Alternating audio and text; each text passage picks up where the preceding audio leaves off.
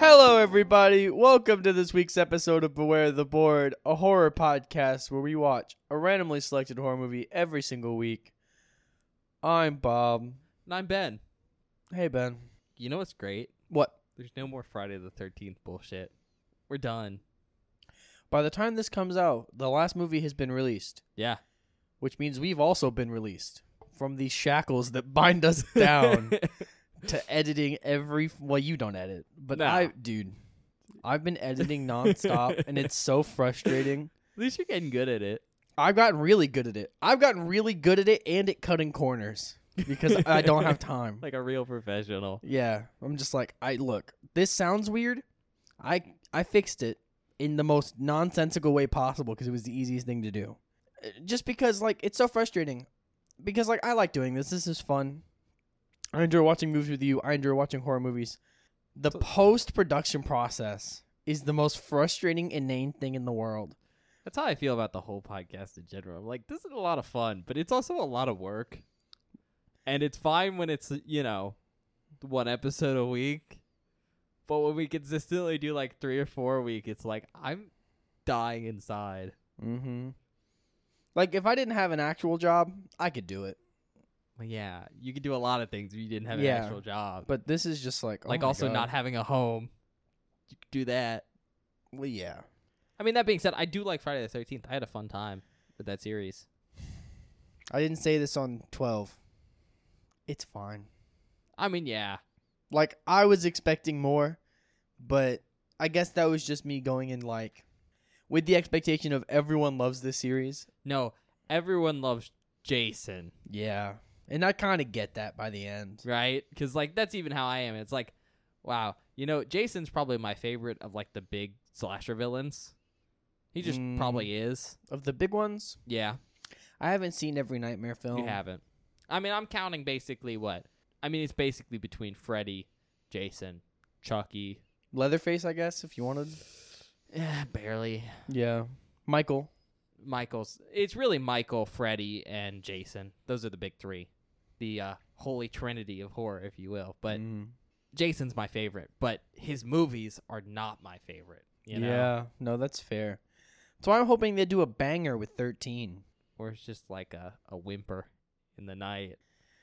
I hope 13's good. It has to be good. 12 was good. Shocker for anyone who hasn't listened to that episode yet. But Yeah. I like 12. 12's pretty okay. It has its problems, and they're series-wide problems. Of Yeah.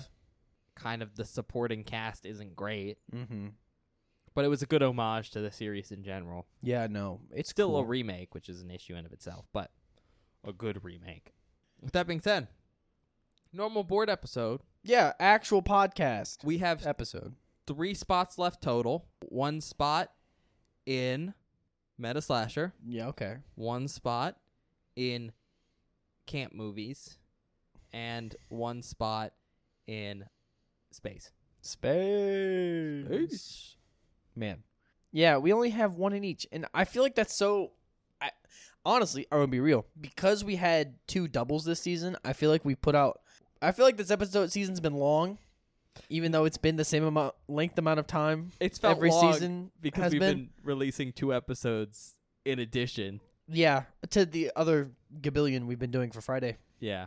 Which is weird. Like, also, like, it's going to be weird going back to our normal schedule and not having to record 2 or 3 Weird. days a week. I think you mean great. Which is going to be strange. Because, like, all my time has been taken up by this. But now I can play Baldur's Gate instead. Like a nerd. Baldur's Gate is so fun. Yeah, I only have 1 in every category, which means we're down to kind of... Basically, I get to pick how I want to end the season. Yeah. And I think... Because, look, we all know what the last Meta Slasher movie is. No. We all know. Do I save that for the end of the season? I don't know if you save it. Because I kind of don't want to... End on something you know. No, well, that is kind of whatever. I don't really care that much. It's more like I just don't want to watch another Meta Slasher after just finishing Urban Legend. Especially with how long those episodes are. Urban Legends is probably... be honest for the audience. I haven't cut that yet. At the time of recording At the time of recording this. I'm pretty sure the post movie is like by itself an hour and 46 minutes. Is it really? It is so long. And something that's really funny. You ended that and you're like, man, this is a good episode. I was passing out. I know you were. I was falling asleep. I think I had a good time recording because I was like, wow, I can just talk without Bob interrupting me because he's asleep over there. And I was sitting there like, I don't know if I think that's a good episode or not. Because I was like, I was basically asleep the whole time. Because Well, we recorded that you guys can tell us right after now. after recording Urban Legend. So I was so fucking tired. No, after recording Urban Legend. So I just said. You threw an S on there. No, I didn't. Maybe it's your lisp. I don't have a lisp. Anyway, I was just exhausted from recording. So I was just like sleepy. And I was like, I don't know how much I actually contributed to that episode. I don't remember, but I might not tried. have been a lot. I tried really hard. But I just don't want to go back to Meta Slashers just yet. Which means we could do space, but then we're ending on camps. And they've been a little rough this season. No, Piranha's good. Piranha was good, but that's I because, like Piranha. as I said when we started with that episode, it's me kind of pushing the envelope on what can be considered a camp movie. Speaking of pushing the envelope, I'm going to sidetrack. Can you tell the audience what you told me? Oh, Because yeah. I think that's hilarious. So when we were recording, I guess that was the last Friday episode. Yeah, I think it was Friday 12. So I think it was Friday 12. So the remake, Friday the 13th, 2009, which here's a little behind the scenes thing for you. We recorded up to 11 weeks in advance. Yep. And we recorded the last Friday episode yesterday. So about less than a week before it comes out. Mm-hmm. Because we didn't record it in the schedule we were recording everything else. And then we were just like, we can do it later. I don't know what happened. You were like, I have something to do. And All right. then I went, I forgot we were supposed to record that. I have to edit a different episode. Can we move it again? And then it was a whole thing. I think we just didn't want to deal with it. Because it's like I was like, we have up to 11. It's fine. And then it was like a week before, and I was like, we should need to record that. I think also the issue is we watched the movie, and Bob had seen it before, but like having seen it before, he didn't remember it. But as we watched the movie, it came back to him to the Yeah. point where he just knew the whole movie. Mm-hmm. Except he was convinced someone gets their dick chopped off. Yeah, what movie have I seen where someone gets their dick chopped off? That reminds me of Friday. I know what movie you're talking about, but I don't know what it's called off the top of my head. Because I've seen that happen in a movie before. Yeah, same. But apparently it's something that happened because some Bob was listening to Jason Goes to Hell, and you mentioned that in Jason Goes to Hell. Yeah, I vividly like, remember that watching doesn't someone get happen. their dick chopped off in Friday the 13th. But anyways, I showed up for the recording of Friday the 13th, 2009, and I walked in. I was like, hey, Bob, I chose my category for next season, which is a big deal because I've kind of been choosing last minute It's true. the last two Ben's seasons. been choosing day of recording the wrap up for the season. Not even day of, minute of. Yeah. And, I've been doing, usually how I figure it out is I'll be watching movies and I'll latch onto, some type of category I'm into for that season, just for researching or watching. Or I'll just go down some rabbit hole of researching something. And that's what happened this time. And long story short, I have my category picked out. And I'm very excited for it because I think it's fun. But since, I do all the research and stuff, I've also got my movies picked out. And while my category's fine, the movies I'm picking out for my category are really going to be pushing the envelope on what can be considered horror. Really, really, really pushing the envelope. I'm so curious what you could have possibly picked. I'm going to be honest here. It's kind of, so sometimes I'm okay with putting horror adjacent stuff on here. We're pushing that. I don't know what to expect. Because I don't know what the category is, of course, because we don't know each other's before the wrap up when we reveal them. But I'm hoping. I told Ben he can pick whatever he wants. But I asked him, I was like, will it scare me? And he said no. And that's kind of how I define if a movie's horror or not. Might disturb Bob. But then he said it might disturb me. So then I said, okay, that's fine. Yeah, I'm going to kind of give a content warning now for that. Oh. So content warning on next season, guys. Yeah. I just thought we should talk about that because you mentioned it to me and I was like, that's definitely interesting. It's horror in the sense it could scare someone. You know what? I thought about a category. Not and Bob. You were like, yeah, you should pick a category that's pretty horror because, I'm going with something that might not be considered horror. I don't have any ideas, Ben. Oh. We can have a lame duck season. No. Not in that it's a bad season. I think my category will be fun. And I think we'll have a lot of fun. But I meant a lame duck season as in just no scary movies whatsoever. See, the thing is, like, I haven't been scared on the podcast in a while. Like, scared on the podcast in a while. How mean do you want to be to yourself? I'm not picking what you're gonna pitch to me. What was I gonna pitch? Because that's not gonna scare me. That's just gonna make me throw up. What was I gonna pitch, Bob? I'm gonna pitch cannibals. No, actually, Oh. I was gonna say cosmic horror, but like body horror, cosmic horror, kind of like our main man who you've never seen anything by, Cronenberg. Oh. Like kind of body horror stuff. No, that will make me throw up. You could pick cannibals though. I won't. We could just take that out random. We can finally watch Texas Chainsaw Massacre. Yeah. Or you could do Oceans. Bob is afraid of oceans. God. I know what movies I think I'm gonna put in Ocean. But Anyways, yeah, that's 4 weeks away. we have time for that later. I don't want to look. Fuck it. We finished Friday. We're done with Friday. Let's watch another camp movie. It can't be that bad. Woo! I just don't. Not that the camp. We say this every time I pick a camp film. Not that the camp movies have been bad. Like Madman's fine. It's okay. Piranha's pretty good. It's cheesy and cheap. I like Piranha, damn it. But you liked it mostly, I think, because it wasn't what you were expecting. No, it was. Well, And also, they make that weird noise. I liked Piranha, damn it. So I'm gonna pick camp movies. I only have one spot left, so I don't have to tell you the number. I don't know what the hell we're watching. All right. Well, I think you'll be pleasantly surprised today. Okay, I hope you're right. Today, we are going to be watching a little film known as The Burning. Oh, never heard of it. Don't know what this is. Yes, you have. In fact, we've discussed this film twice on the podcast. Have we? Yes. I'm forgetful. No memory? No, nothing, dude. Do you want me to tell you? Sure. All right. So it's come up twice, obviously, like I just said. The most recent time is we were discussing Madman, and we were talking about, hey, there was another film in production at the same time that was also about the Cropsy Maniac urban legend. Oh. That's this one. Oh, that's actually cool. So this came out in 1981, same year as Madman. Sick. Okay, that's nice.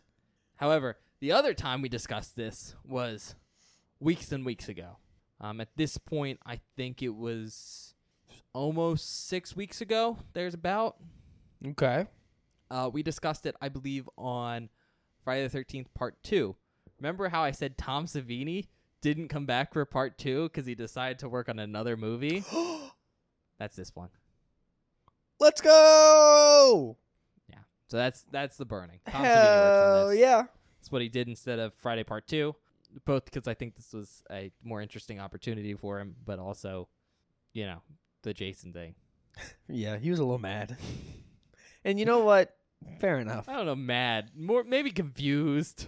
I'm mad and confused about it. Still. Dazed and confused. 10 movies later, I'm still mad and confused. I love when they just didn't address it. Never. They In never 12? address it. They don't address it at all, and that's probably my worst. That might be my biggest issue with that entire franchise as a whole, because the rest of the movies are based on the fact that everything about that is fine. All right. Well, like I said, this Burning came out in 1981. Description. Who would have guessed that a prank could go so horribly wrong? Huh. Okay. I was like, what does that mean? Yeah, I'm a little confused by that statement, but we'll see. It's I'll figure it out. It's an hour and 31 minutes long.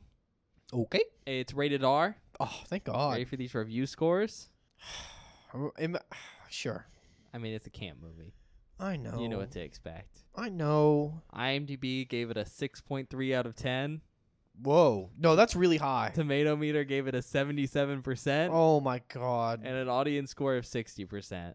There's no fucking way. Have we finally hit a good camp movie? I'm actually kind of surprised it came up last, but it's probably for the best.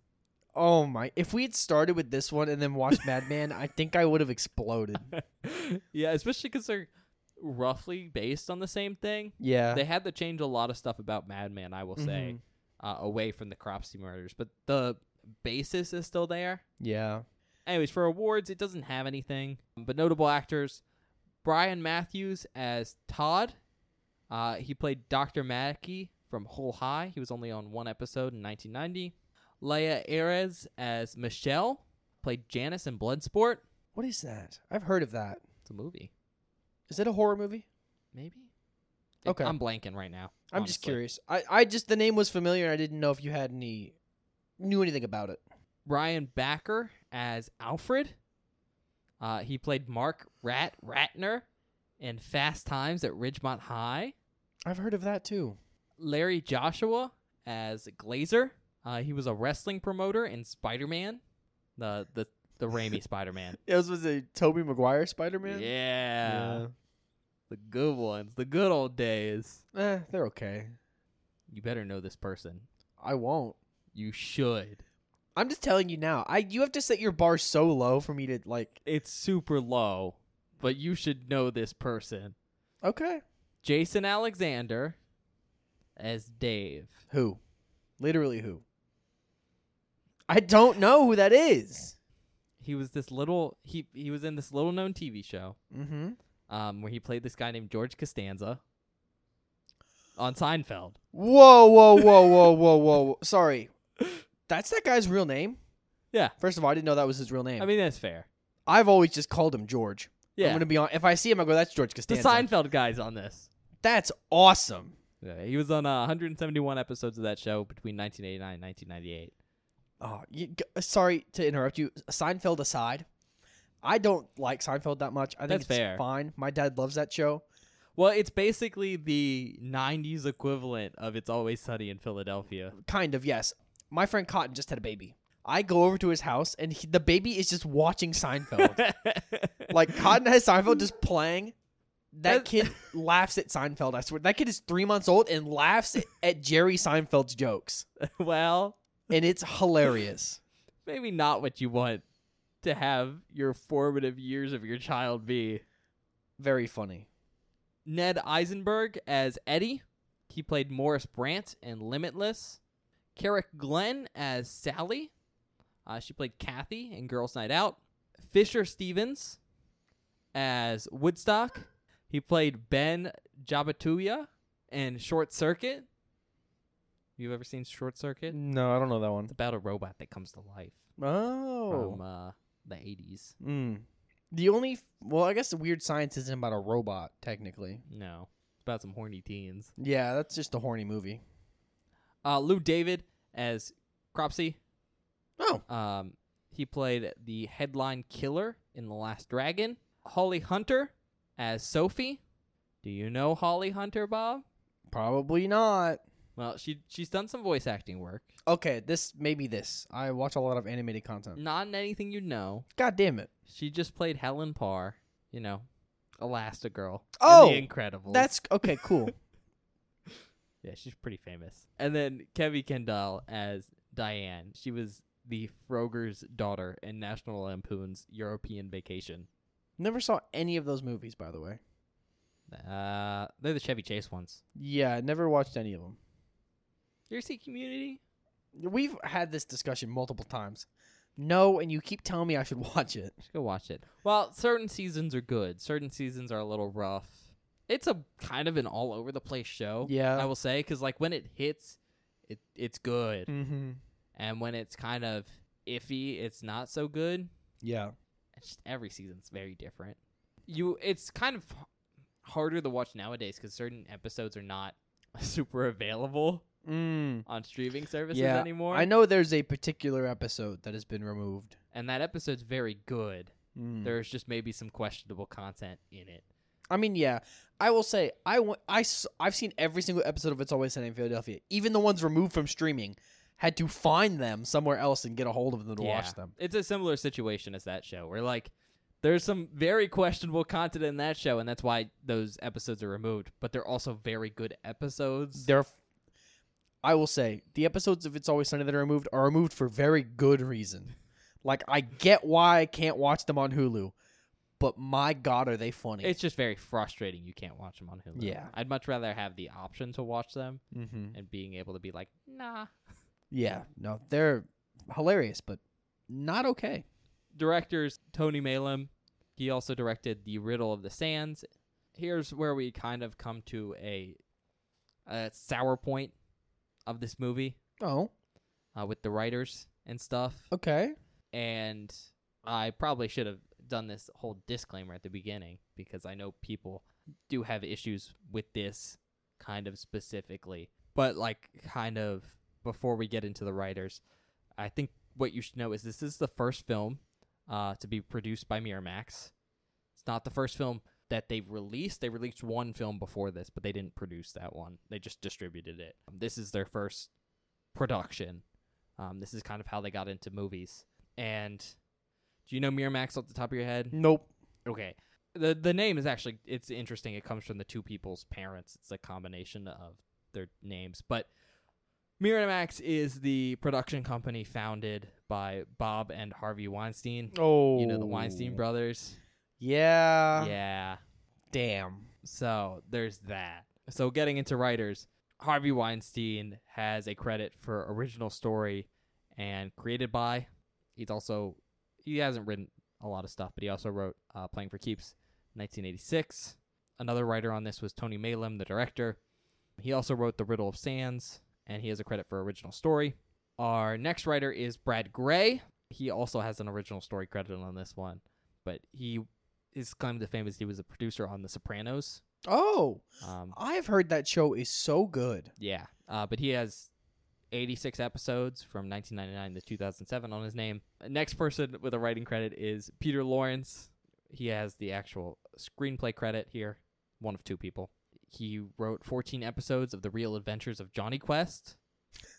That guy wrote a lot of animated TV shows. Oh my god, Like I haven't thought about Johnny Quest in years. He's worked on a lot of animated stuff, like back in the 80s and 90s, like Thundercats. Oh, stuff like that. I fucking love Thundercats. Wow. The guy who worked on a lot of that stuff wrote this movie. The other screenplay writer, though, is Bob Weinstein. Again, didn't write a lot, but he wrote Playing for Keeps. He has a screenplay credit. That So- sucks. Yeah. That sucks. The Weinstein brothers are associated with this, so if you have a problem with that, I'm sorry. That kind of sucks, but budget's estimated at $1.5 million. Meh. I mean, it's not a lot, but it was a basically non-existent production company at the time. Yeah.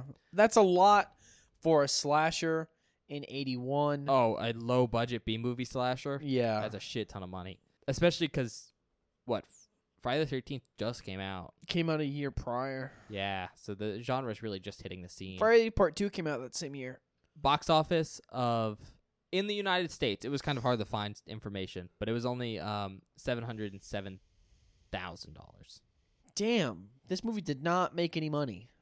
No, but that's just like the box office information I have for the United States. Yeah, I guess you're not looking at international. But yeah. I'm going to be honest, I don't really know how big of a market there was for low-budget slashers outside of the U.S. Yeah, and also by 1981, I know it seems really fast, but the market was already saturated. God, I mean, yeah, so many...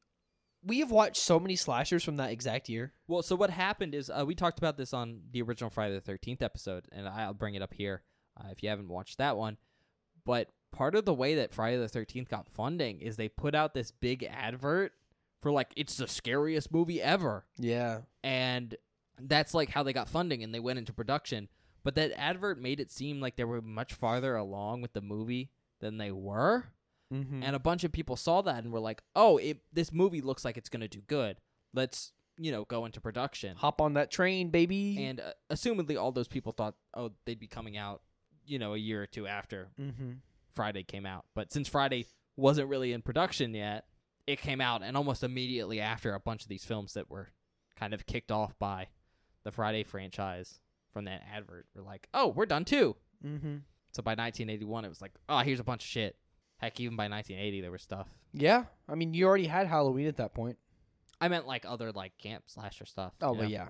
Country of origin, obviously United States. This is also known as the Cropsey Maniac. That was the working title. And the reissue title in the U.S. is just Cropsey.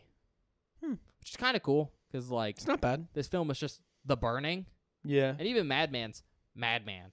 Mm-hmm. So for at least one of these eventual titles, even though it's a reissue title, to actually reference the legend, kind of cool.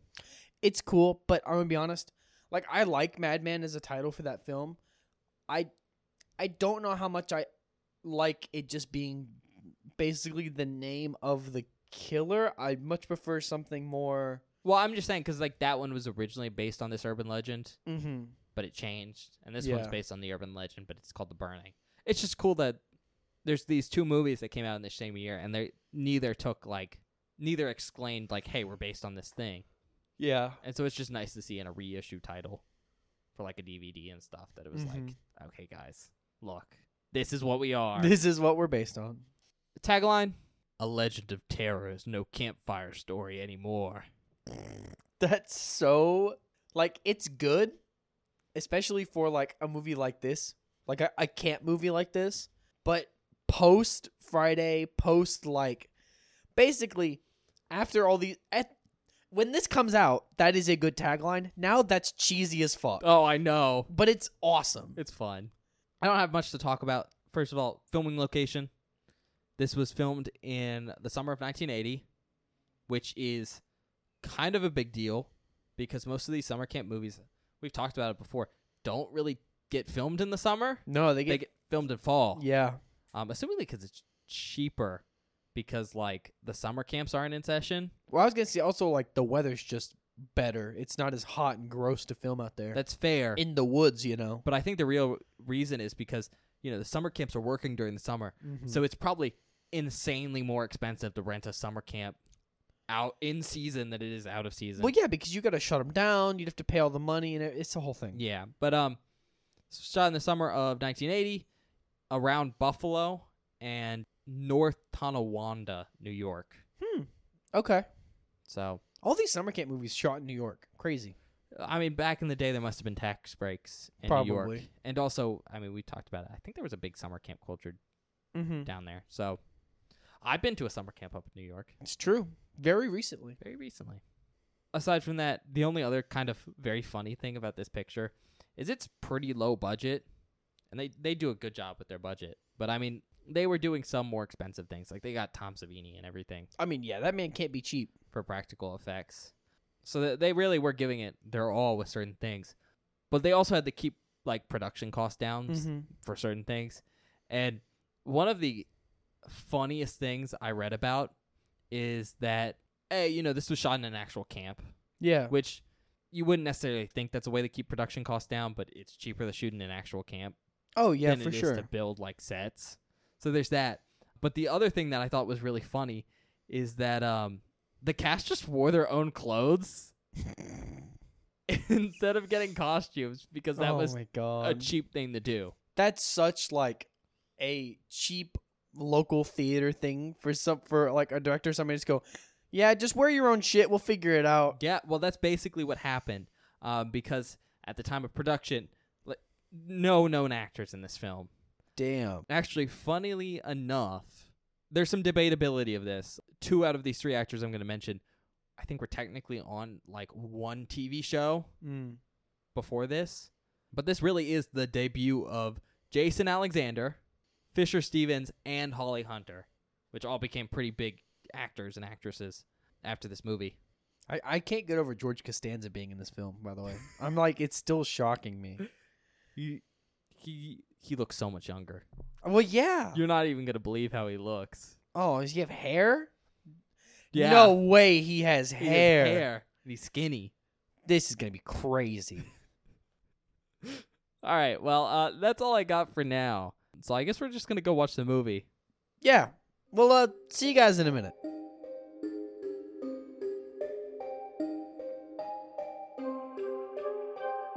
Hello, everybody. Welcome back. We just finished watching The Burning. Yeah. We just finished it. Yep. You like it, Bob? Yeah. No, I thought it was good. I thought it was really fun. I had a much better time than I expected to be Yeah. honest. It was a good time, especially because I've seen this movie before. I don't know if I mentioned that on the intro, but I'd seen this one, and we were watching it. I was like, I don't remember like much of this. You were just as surprised as I was at some points. I thought it was really funny. I could just vaguely remember it, but I couldn't remember like any details. Yeah. So it was kind of cool getting to watch it again for seemingly the first time, and it was a good experience. With that being said, I'm just going to go into the description. and then we'll get into our usual shtick. But it's a pretty simple premise, especially because if you were paying attention, if you know the Cropsey legend, Yeah. you probably already know this one. I don't know if we talked about it on this podcast before. I don't think we talked the specifics. We vaguely covered it when we talked about Madman, but other than that, we didn't really get into any major details. But yeah, the Cropsey legend is sort of kind of seen in this story, at least the broad strokes of it. Not really going to get into that here. Because it's kind of hard to find stuff on it when I was looking on the internet. Okay. I think it was one of those urban legends that's really well known, but no one really wrote it down too much. More of like word of mouth stuff. Yeah, because like I was looking for the legend, right? And the only places I could find it like referenced in detail, like someone told the story out, were in papers about the legend. Oh my god. It was really weird. Like I couldn't go to Wikipedia and be like, oh, here it is. Like, I could Really? with a lot of urban legends. So I'm wondering if I've just heard weird versions of it or something. But moving on, how this story works is it starts off with a cold open, which is pretty decent. But long story short, it's these, I think there's 5 kids, and they're planning a prank on the camp caretaker. Mm-hmm. His name's Cropsey. And we're not sure what they're going to do at first. But basically, they have a head, like a rotting head in this box, which I couldn't tell if it was supposed to be, they just got a real person's head, I think it's supposed to be fake. or they got a skull and then did it up. I think they got a skull and did it up. Assumedly, it should be fake, Yeah. but it looks too good for children to make at a camp, yeah. you know? But I assume that's probably what's implied. But anyways, they get this skull, and they've done it up with, like, some makeup or shit to make it look like it's rotting. There's some worms coming out of the nose hole. But they've gotten, like, assumedly some candles and put them in the eye sockets Yeah. of this skull. And I guess the idea is it's supposed to look like a ghostly rotting head. So anyways, they have it in this box, and one of the kids takes it into Cropsey's cabin while he's sleeping and sets the skull up on the table right next to Cropsey. And then they all go outside by the window and start banging on it to wake him up. And Cropsey's a drunk. That's just kind of an established thing later on in the story. But you can even tell in the cold open because there's, like, empty bottles of whiskey, Yeah. like, everywhere. And so, assumedly, it looks like he passed out because he has his clothes and his boots on while he's sleeping in bed. And so, assumedly, he wakes up still a little drunk, and he sees this skull, and he freaks out, and he knocks it down, and it catches his, like, blankets on his bed on fire, as well as his pants leg. And Cropsey's not, like, a responsible caretaker. No. And so he has, in the place he sleeps, assumedly he's just treating his sleeping quarters like a shed, because there's just cans of gasoline everywhere. Cans of gasoline, like tools, supplies, basically all the stuff he needs to do his job is also next to where he sleeps. But very specifically, it's the gasoline we're talking about right now. Yeah. You should not have 30 barrels of gasoline. It was not 30. It was a single canister. No. There was multiple canisters of gasoline. Like, I said barrels. It's like the ones you pour, like, gasoline in. Yeah. Like the 5 gallons, except they were metal. Mm-hmm. But he has a bunch of them. Bob says it's only one. We see one fall onto him. When his pants leg's on fire, he knocks over a thing of gasoline onto him.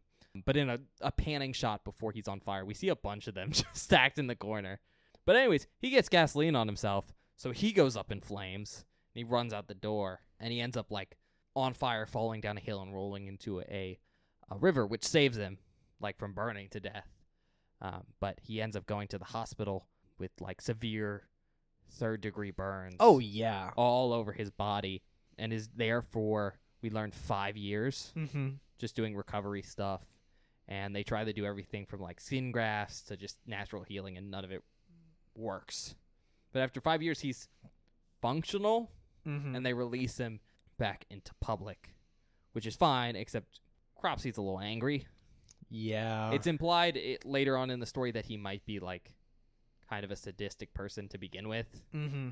But he gets released from the hospital, and it's heavily implied that he's out for revenge against the 5 kids that almost killed him with their prank gone wrong. Then we cut to this camp. I don't know the name of it off the top of my head I don't remember. because the camp the movie originally took place on was Camp Blackfoot. Mhm. That's the camp in the cold open. And there's a different camp that we're looking at the rest of the movie. I think it's just a nearby camp, yeah. supposedly. It seems like a much nicer camp, in all honesty. Because we see the cabin the boys are sitting in, like the 5 boys Yeah. in the cold open. And it's like not the nicest cabin I ever. mean, it's not the worst, but it's also not super nice, yeah. But anyways, long story short, we're following this camp, and what ends up happening is a bunch of the kids are going on a 3-day canoe trip. Mhm. And, well, Cropsy's here. He's skulking about. Yep. And that's really the premise. Well, because very specifically they go canoeing up near where Camp Blackfoot allegedly burned to the ground after the Yeah. Cropsey incident. Not sure how true that is. Yeah, we don't know. We don't see the camp or anything. Basically, all the information that we don't see in the Cold open. cold open, which technically I was going to say flashback because it Technically, yeah. is told at a campfire by one of Mhm. the counselors, Todd. So it's all like alleged stuff. But yeah, obviously it's a Cropsey stalking all these kids on this Mhm. canoe trip. But pretty simple story, Yeah. except for that setup. And yeah, I guess we're going to discuss some things. Mm-hmm. And so spoilers for the movie. I'd recommend you go watch it. Yeah, You for can sure. definitely enjoy this movie with spoilers. I mean, we just gave you the setup. The setup is not surprising, so Well, it was You more know. along the lines of like you can enjoy this movie with spoilers because a lot of this movie, because it's a slasher, is the kills, mm-hmm. and they're good. They didn't get cut No. for once, which is shocking because this came out in '81 Mm-hmm. when the MPAA was going pretty hard on a lot of stuff. But They didn't get cut, and it's Tom Savini, so you get some pretty fucking sick shit. yeah, but I'd still recommend you go watch it first. On that note, though, I guess we can talk about it. Do you have anything particular you want to talk about? Because like the big thing I want to talk about for this movie is probably the kills and the effects and stuff. Oh, okay. But well, that's gonna have to go in its spoiler section. I Probably. mean, are we gonna do a spoiler section for this? Because I was gonna hit it with broad strokes. Because there's no like big spoilery stuff other than the kills, and we can be broad about those and just talk about how good the effects are without having to go into detail. You know what I mean? Yeah, let's do that then. I mean, all I really have to say is they look really good. I mean, yeah, that's the big thing is they look really good. They're not cut, and it's Tom Savini, so you get some really really gruesome. You just get to see them. Yeah, they're just really really good and gruesome and like The best sick. comparison I can do here is if you've seen Friday the 13th, the original one, there is a very specific kill in that movie where someone gets stabbed in the throat, Yep. and that's kind of the level of practical effect For we're seeing in this every movie. single kill basically Yeah. for like the whole movie, and it's pretty awesome.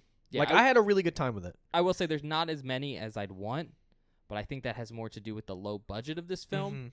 where they basically didn't have enough money to shoot a ton of effects. Mhm. There's a good amount. It's just I would want more. Yeah, and everything you get to see is good. So, All right. Aside from that, anything you want to talk about? yeah, we mentioned this while we were watching the movie.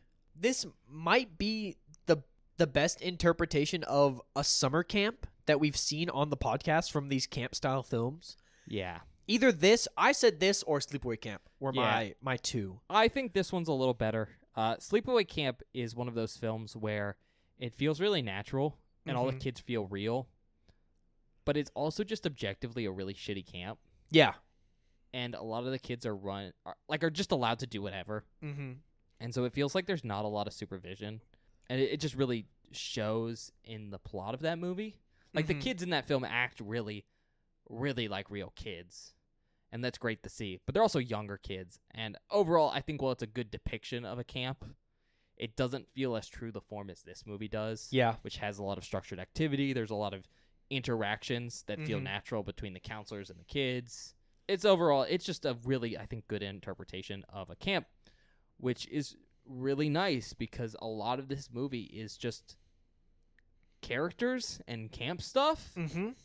And it's somehow actually entertaining. No, yeah. That was one big thing is like the big problem I usually have with these camp movies we've been watching is the actual camp part is boring and I don't care. But in this movie, it's interesting. They create subplots within the camp that entice me and make me actually interested in the characters themselves and not just when is Cropsy going to show up and kill somebody? Yeah, to be honest, if there was more like interpersonal drama going on, like a bigger interpersonal story, this would have, I think, felt like a camp movie from the 80s, because there is movies like that are just like summer camp films, and that summer camp stuff in this film was well done enough to almost feel like that. Yeah, they do a really good job at making people feel. There are some very specific characters that feel very 80s, like douchebag. Yeah. And they're very well done in like the best way possible when you have a shitty character. Mm-hmm. Love to hate him. Love to hate him, exactly. And there are also characters where it's like they're just enjoyable to watch. Like Jason Alexander in this film, his character's name is Dave. That guy's hilarious. I love Dave. He's probably one of my favorite characters in the whole film. He's so funny. Him and Woodstock. I think Woodstock's funny too. But It's also kind of funny that it's played by that actor, yeah, because he's nothing like his character in Seinfeld. Seinfeld. Yeah, we had that conversation too. He's also so young. He's so much young. He's so young in this. Jason Alexander's so young. It's so weird. Ben was like, "Do you see him?" I went, "No, I don't see him yet." And then it came up to him. I was like, "Oh my god!" Oh no, I don't think you realized. There was a couple close-ups on his face at that point, and you Yeah. hadn't noticed. But yeah, so aside from that camp stuff and the murders, I mean, not a lot happens, honestly. Yeah. It's a pretty chill movie. The big thing that I also want to talk about is they do a good job at another issue I have with stuff like Friday or even like Mad Men is they always come up with dumb excuses to get people alone so they can be murdered.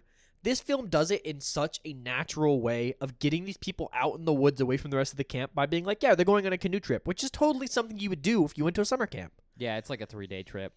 Yeah, and then it just does a good job at making the people being alone so they can be murdered feel better than in most other films. Not just egregious, I'm going off alone. Exactly. In fact, most of the people who die in this film are in groups, Mhm. and it's this really well done sequences, I think, every time where it's set up in just a way where you're like, I don't actually know who's going to die first. It's Yeah. not like, oh, this person's going off alone. It's more like, okay, they're both alone now, and which one is Cropsey going to hit first? Yeah. And it really does keep things interesting. This film, I think, throughout does a lot of stuff like that keeps up tension really high. Which I wasn't expecting from any, like, all these other camp films are very much like classic slashers in that you're just waiting for people to be murdered, but you're not. I was never scared during any of the Friday films. Yeah, and I mean, like, the best comparison I'm going to do here is not to Friday, but to Madman. Both because they're from that same base urban legend, although this one's a lot closer. But because they do this very similar thing where they have a lot of killer shots. Like, this one does killer POV shots, very Friday-like. But very specifically, they have a lot of shots where you just see the killer's hand. Yeah. And the idea is to build tension there of, like, the killer being close by. But Madman, I don't think, does a really good job with it. No, it struggles with It that. seems goofy. We mentioned the Shambler from Scooby-Doo. Yeah. But this one does a really good job with it. Yeah. It's like all the killer being like almost there. It's very tension building. And they take it slow, which is something that I appreciate so much. Because in a lot of other camp slasher movies, it's quick. It's fast-paced. It's like, oh, the murderer's here. He's murdering. Let's get going. This one is slow tension where you're expecting something to happen, but then it doesn't. And then it just keeps it fresh a lot longer than something like Friday would in a single movie, series like this. Yeah, it's one of those things where it's hard to do, but this film does it effective. Mm-hmm. And I think while we're on the topic of building tension and also like the whole killer POV stuff, there's definitely some Giallo influences. You mentioned that during Because the movie. like, I don't know how familiar everyone is with it, but there's this big trope where like you'll see the killer and he'll have like leather gloves on. Yeah. And he'll be, like stalking from POV shots, so you'll see his hands. And that's what a lot of the killer POV shots are. Yeah. I thought it was just worth mentioning. No, it's really, really cool. And I appreciate it because it's so unexpected in this style of film. And it makes it feel so much better overall. Yeah. It adds a lot where I didn't expect it, I guess. Aside from that, I don't know if there's much else I want to mention. We haven't really What talked to... Well, what? were you going to say? What were you going to say? The only thing I'm going to mention is the killer. That's what I was going to talk about. Okay. So we're good. And the issue here is this is definitely spoilers, but Bob doesn't want to do a spoiler section. Well, no, because I don't think we need it. You know what I mean? Because like we explained the premise, there's not really that much to talk about here. That's fair. I'm just going to mention how the killer looks really quick then and keep Yeah. it pretty brief. And then something about the ending. Sure. I think I can keep it without going into too many spoilers. But first thing with the killer's appearance, we get to see his like face, Yeah. which is obviously he's wearing clothes everywhere else, so the face is probably the most noticeable thing.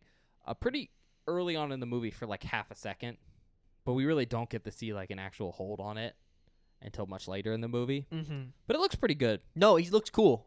The only issue I have with it, and I think this is kind of valid because like it's technically a mistake, is that he's supposed to look like he suffered some burns, right? Mm-hmm. And assumingly he's had some work done from like plastic surgery and stuff, maybe. But I will say his face ends up looking kind of melty. Yeah, no, it does. And from the research I could get, is that wasn't necessarily intentional. Oh, My really? understanding is Tom Savini didn't have like, I think the best setup when he was making the mask for Cropsy, and he was going for more of a burn appearance, and the mask ended up being more melty looking. Interesting. Doesn't look bad. No, I still think it looks cool. And in fact, it kind of maybe looks like he had a lot of failed plastic surgery. Mm-hmm. I just wanted to mention that. No, that's Like, yeah, if you that's don't- the point. Feel like it lines up. The cool thing that I like about the way Cropsy looks is we get to see Cropsy before he gets all burned. The way they make him look with all the burn prosthetic on him, he still kind of looks like the same person. Yeah. Assumedly, it's the same actor. Assumedly, I don't know. But I think that's a really cool like attention to detail thing where they did that with the mask where he still you could tell what he originally looked like. You can see the transformation, I guess. And that's just like a cool detail thing. Now, I will say, though, that while I do say assumedly it's the same actor, that's only for the scenes where he has the mask on. Yeah. So one of the things we haven't mentioned is Cropsy has a really, really cool murder instrument in this series, Yeah. in this movie. It's not series. It's like hedge trimmers. Yeah, like garden shears. And from, again, my understanding, just researching this film, they do a lot of the shots in this movie that are very, like, well set up to, like, get the garden shears, the shine and the light and everything. Yeah. They look really good. Again, John Lowe influences there. But the thing to note about these whole garden shear scenes is that to get the light to reflect off the shears just right for those angles was really, really hard. And so apparently the director has gone on like an interview saying that like 90% of the movie where you see Cropsy was apparently just him. Just the director? Because he was like, I'm the only one who could get the shots just right because I'm directing to like get the light to reflect off the shears the way I wanted them to. Really? Because they were just so hard to do.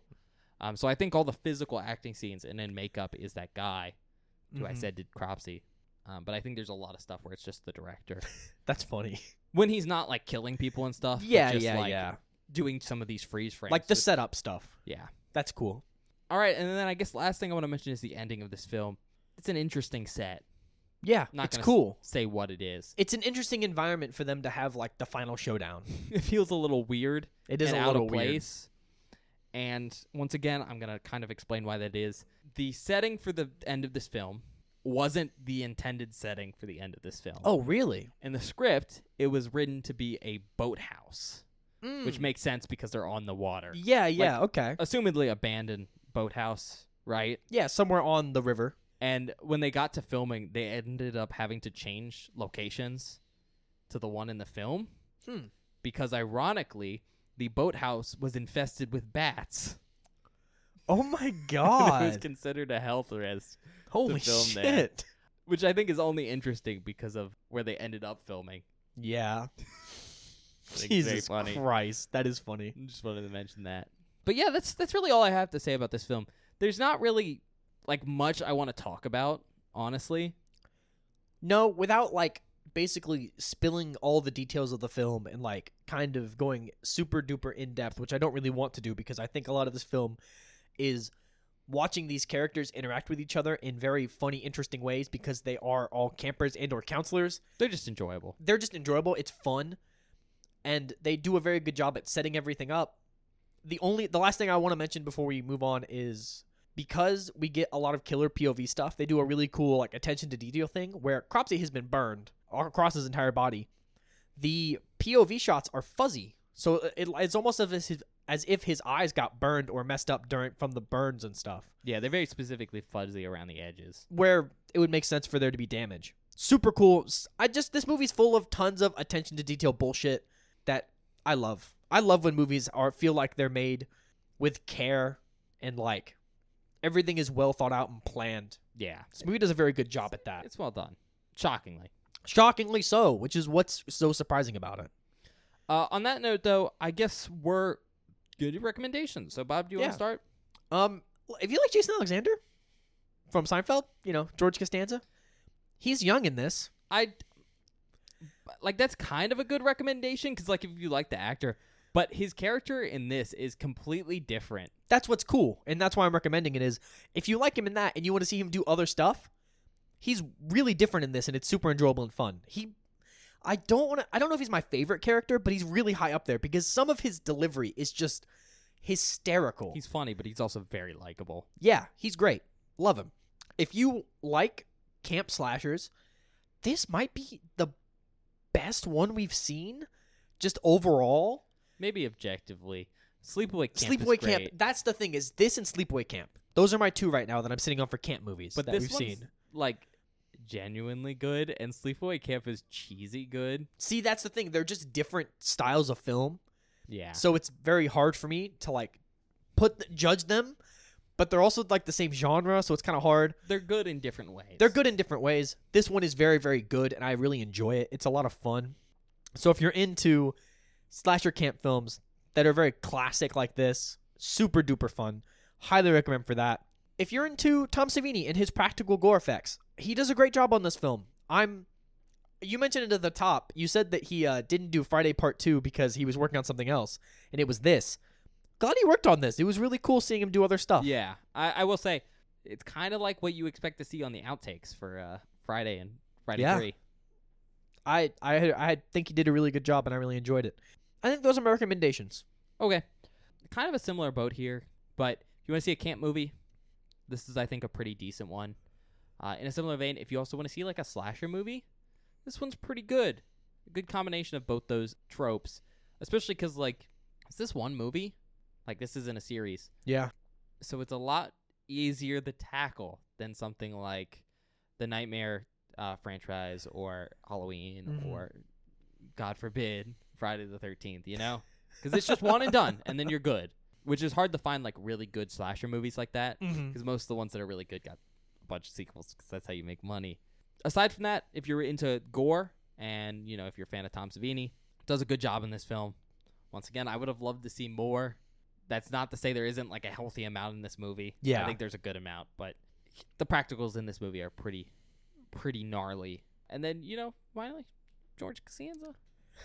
I said, yeah, George Costanza. Yeah. Jason Alexander. If you like him, he's pretty different than I think how most people are used to him, both in appearance Yeah. and characterization. It's because he's so young. He's so young.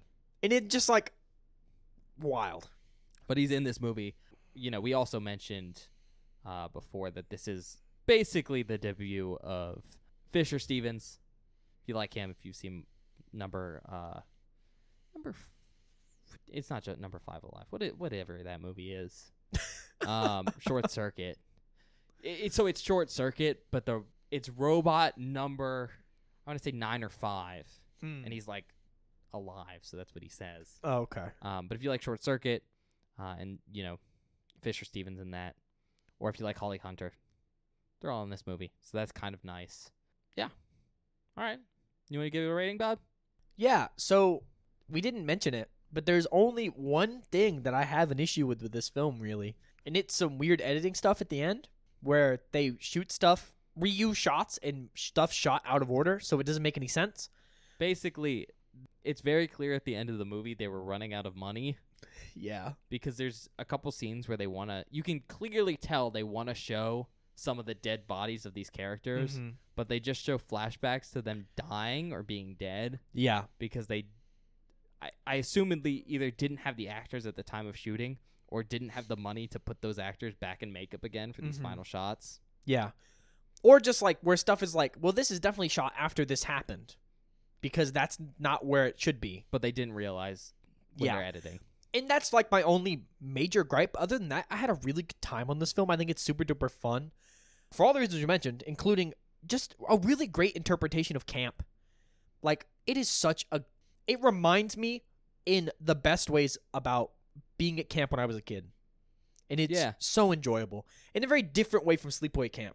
Yeah, and to be honest, again, I think this is probably a better approximation of like what most camps are. Yeah. Because the other one was like, these kids are just running wild. These kids are going fucking ham. But it's also this thing of the kids in this movie are much older. It's true.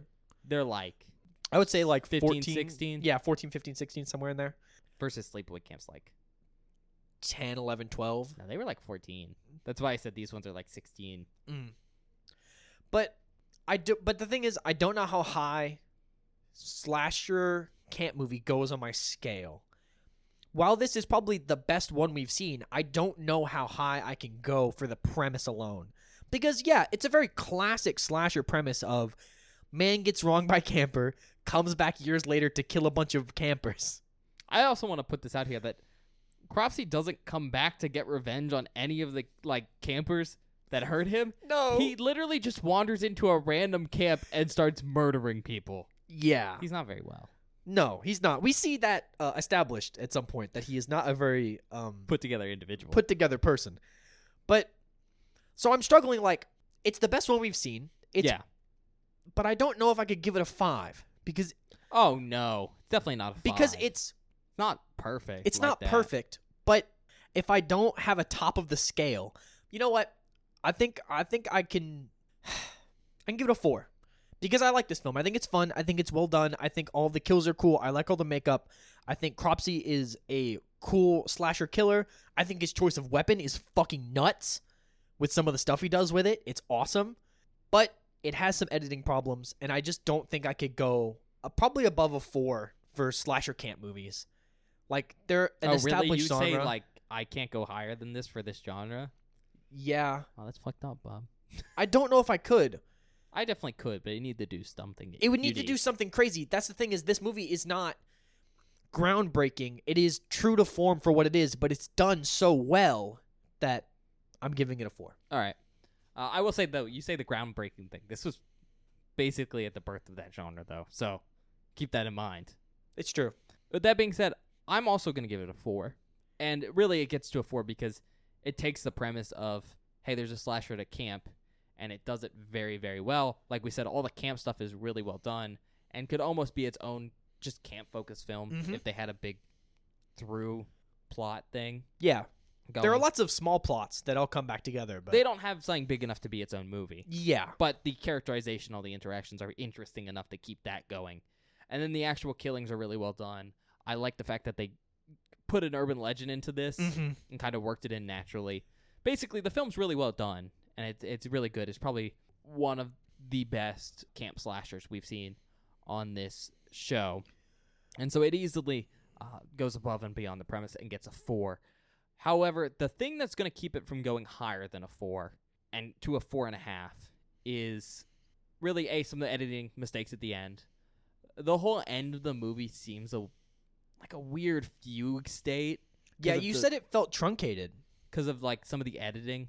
Like there's some scenes missing between action happening. Yeah, that's true. That's just all kind of weird. Maybe that's because they were running out of budget. Maybe it's because they had to switch locations at the last minute and that affected like their Shooting schedule and stuff. Yeah, I don't know. That definitely is an issue. However, the big thing that I think keeps this from getting to like a 4.5 for me is honestly the lack of gore. Basically, this movie's really good, right? But it doesn't go above and beyond in any specific way because it really just needs a little bit of an extra oomph to get it to a 4.5. Because No, that's fair. I think our thoughts all around are like, this is pretty good. Yeah. It's pretty well polished except for those editing issues at the end. It just doesn't have that oomph to get it to a 4.5. It's missing something unique and insane to draw it above and beyond, you know? And I think that's just gore. And like the gore we get is pretty good. But I just more of it, essentially. Like, I want more slashingings, basically. I think that would really be what gets it up to that 4.5. And like I said when we were talking to Bob a second ago, is the thing that keeps it getting from a 5 is that there's nothing, like, unique or unique enough to sell this one. No, like, insane twist or something like that. And so that's the thing that keeps it from getting a 5. But on that note, we're just going to go to the outtakes. Yeah. There's some funny ones. We'll see you guys in a minute.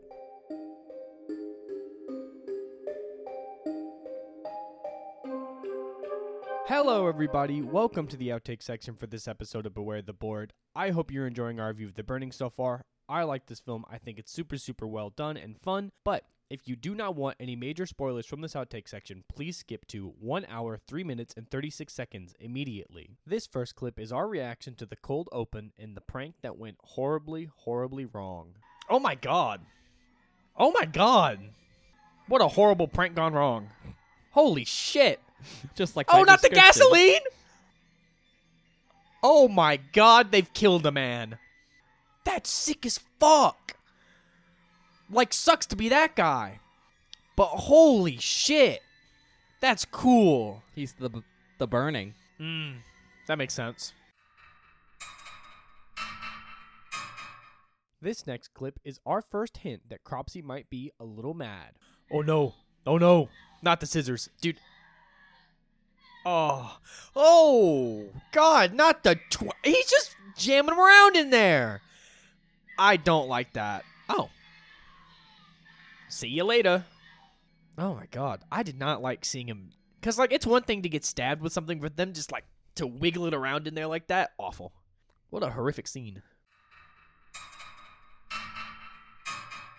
This next clip is my reaction to finding out what Cropsy's signature weapon is. But I don't know how sound of mind he is. I don't think very. Oh, dude, what is it with the scissors? I mean, those aren't scissors, those are garden shears, but they're just big scissors. Yeah. I don't like it. That's so you know how like Jason has a machete? His is fucking garden shears? Yes. I don't like that. Get ready. The whole movie? He just prefers them. This next clip is our reaction to Cropsy killing about 4 campers in one single attack. Oh, he was in the fucking canoe. Holy shit. Oh, not Woodstock's fingers. No, Eddie. Oh. Wow. I think all those kids are incompetent. They really didn't run away at all. Where are they going to run? Just swim away, you know what I mean? This next clip is our reaction to Cropsy displaying some Jason levels of strength. What? Oh, that was smart. Oh, that's horrific. Alfred saw the whole thing. Dude, Cropsy's strong as shit. By his neck. Like a whole dude. And Glazer's pretty big. Yep. This next clip is me repeating Ben's favorite phrase. There's a murderer about. He's seen people be murdered. Yeah. Is Todd just out here by himself? Yeah, someone had to look for Alfred. Oh my god, he's got a paddle as a defense. Yeah, but that is what you're supposed to do, is technically not leave a child behind to get murdered. Fuck them kids. Bob, you can't say that. Yeah. This next clip is my reaction to seeing Cropsy's face for the very first time. Well, not trailers, like, whoa, oh my god! Holy shit! He looks cool! Like, I think he actually looks really cool. Like, that's not what I expected him to look like. The coolest part is that he kind of looks like he did from the start. And that's the coolest part.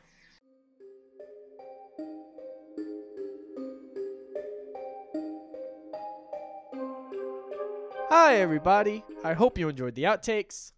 Do we have any announcements, Ben? No. Come back next Friday. Wow, We're it's been almost done. so fucking long since we've done that. It's great. Don't have to announce Friday the 13th stuff anymore. Or convention prep or anything. Ugh. Yeah. So yeah, come back next Friday. We're almost done with the board. We got 2 spots left. Yeah, Just fucking wild. Space and Meta Slashers. And then we'll do our wrap up, and then we'll start on that new board. That might be a little questionable. That's your fault. I still haven't picked a category yet. I'm so excited. We talked about it. I told you, go buck wild. Pick whatever you want. It's up to you. I'm very excited. It'll be fun, but Will it be horror? Maybe not. It'll scare someone. Maybe a 2-year-old. You know. God damn it. Bob's basically a 2-year-old. That's So not true. Maybe he'll be scared. On that note, though, usual stick. Check us out wherever you get your podcast, Spotify, Apple Podcasts, other places, wherever you're listening to it right now. We're also on YouTube, which is not like the most convenient place to listen to us, but it's kind of nice because we can see your interactions with us there, like your likes, your subscriptions. It's really easy to see views for like the channel or just individual videos there. It's also nice because it's one of the 2 places you can communicate with us at. You can do that in the comment section of a specific video if you want to do it there. Or you can go over to @BewareTheBoard and go flame up Bob on Twitter. God damn it. I don't normally mention this because I didn't know about it for a long time. You could also do a Q&A thing over on Spotify. Yeah, I've been thinking about putting that into the episodes. It's been on some of the recent ones. Mhm. So if you want to like comment on a specific episode there, I guess you can do that there now. Yeah, I'm it's not kind of sure cool. how that It's good for works. like feedback stuff, and it's something we don't really mention. But like, if you all want us to add like pieces to the show or like certain things that we do, let us know. Like, yeah. I'm always up to change up the show to fit like what you guys want us to do. You know what I mean? This whole show is very trial and error. Yeah. Listen, the early episodes, nothing like these later ones. No. We fix things all the time. And I'd like to think these are much better because of it. But Trust me, they're a lot better. I've listened to some of those early episodes and I go, what were we doing? figuring it out Yeah. in real time. We just kind of started doing this for fun, and now we're here. Ben, I'm not lying to you. I'm almost positive this might be our 100th video. Oh, really? It might be. Last time I checked the playlist, we were at 99. If it is, can you add in one of those sound effects where it's like the balloons bursting? You know what I'm talking about? The kazoo? No. Woo! But we've been doing this for a while now, you know? Yeah. So, but like Ben said, check us out on Twitter @BewareTheBoard. It's where I post updates about the show, information about the show. Basically, if there's anything you want to know about the show, it goes on our Twitter. On Mondays, I post a spoiler post for that Friday's episode, which is basically a hidden movie card that you can reveal so you can see what the movie is before we watch it, so you can watch it and get no spoilers. Woo! Super useful for people that want to go into these episodes and not have anything spoiled from us, so we're being really vague about stuff. You kind of know what we're talking about. Especially good when we have a spoiler section. Yeah. We didn't this week, so Yeah. I mean, I don't think we need one. not really. On Fridays, I also post a link to the episode whenever it goes live, so if you missed an upload or want to know what's going up, there's always a link on our Twitter. There's also usually a meme there if it's something funny. Like last week had a meme. Last week and Monday had a meme associated. Both very funny. Last thing, check us out on TikTok @BewareTheBoard and on YouTube Shorts. Basically, I go through and I scrub short form content from old episodes, try and find new content from old episodes. Basically, if you're into short form content and enjoy the show, check us out there. I try to put new stuff up. I hadn't been lately because we've been recording so many side series, extra content otherwise. But now that we're done, I'll actually have time to make TikToks again and YouTube short stuff. Thank God. Oh, wow. Ben hates it. Okay, that's it. All right, we'll see you next time. Yeah, we'll see you guys next time.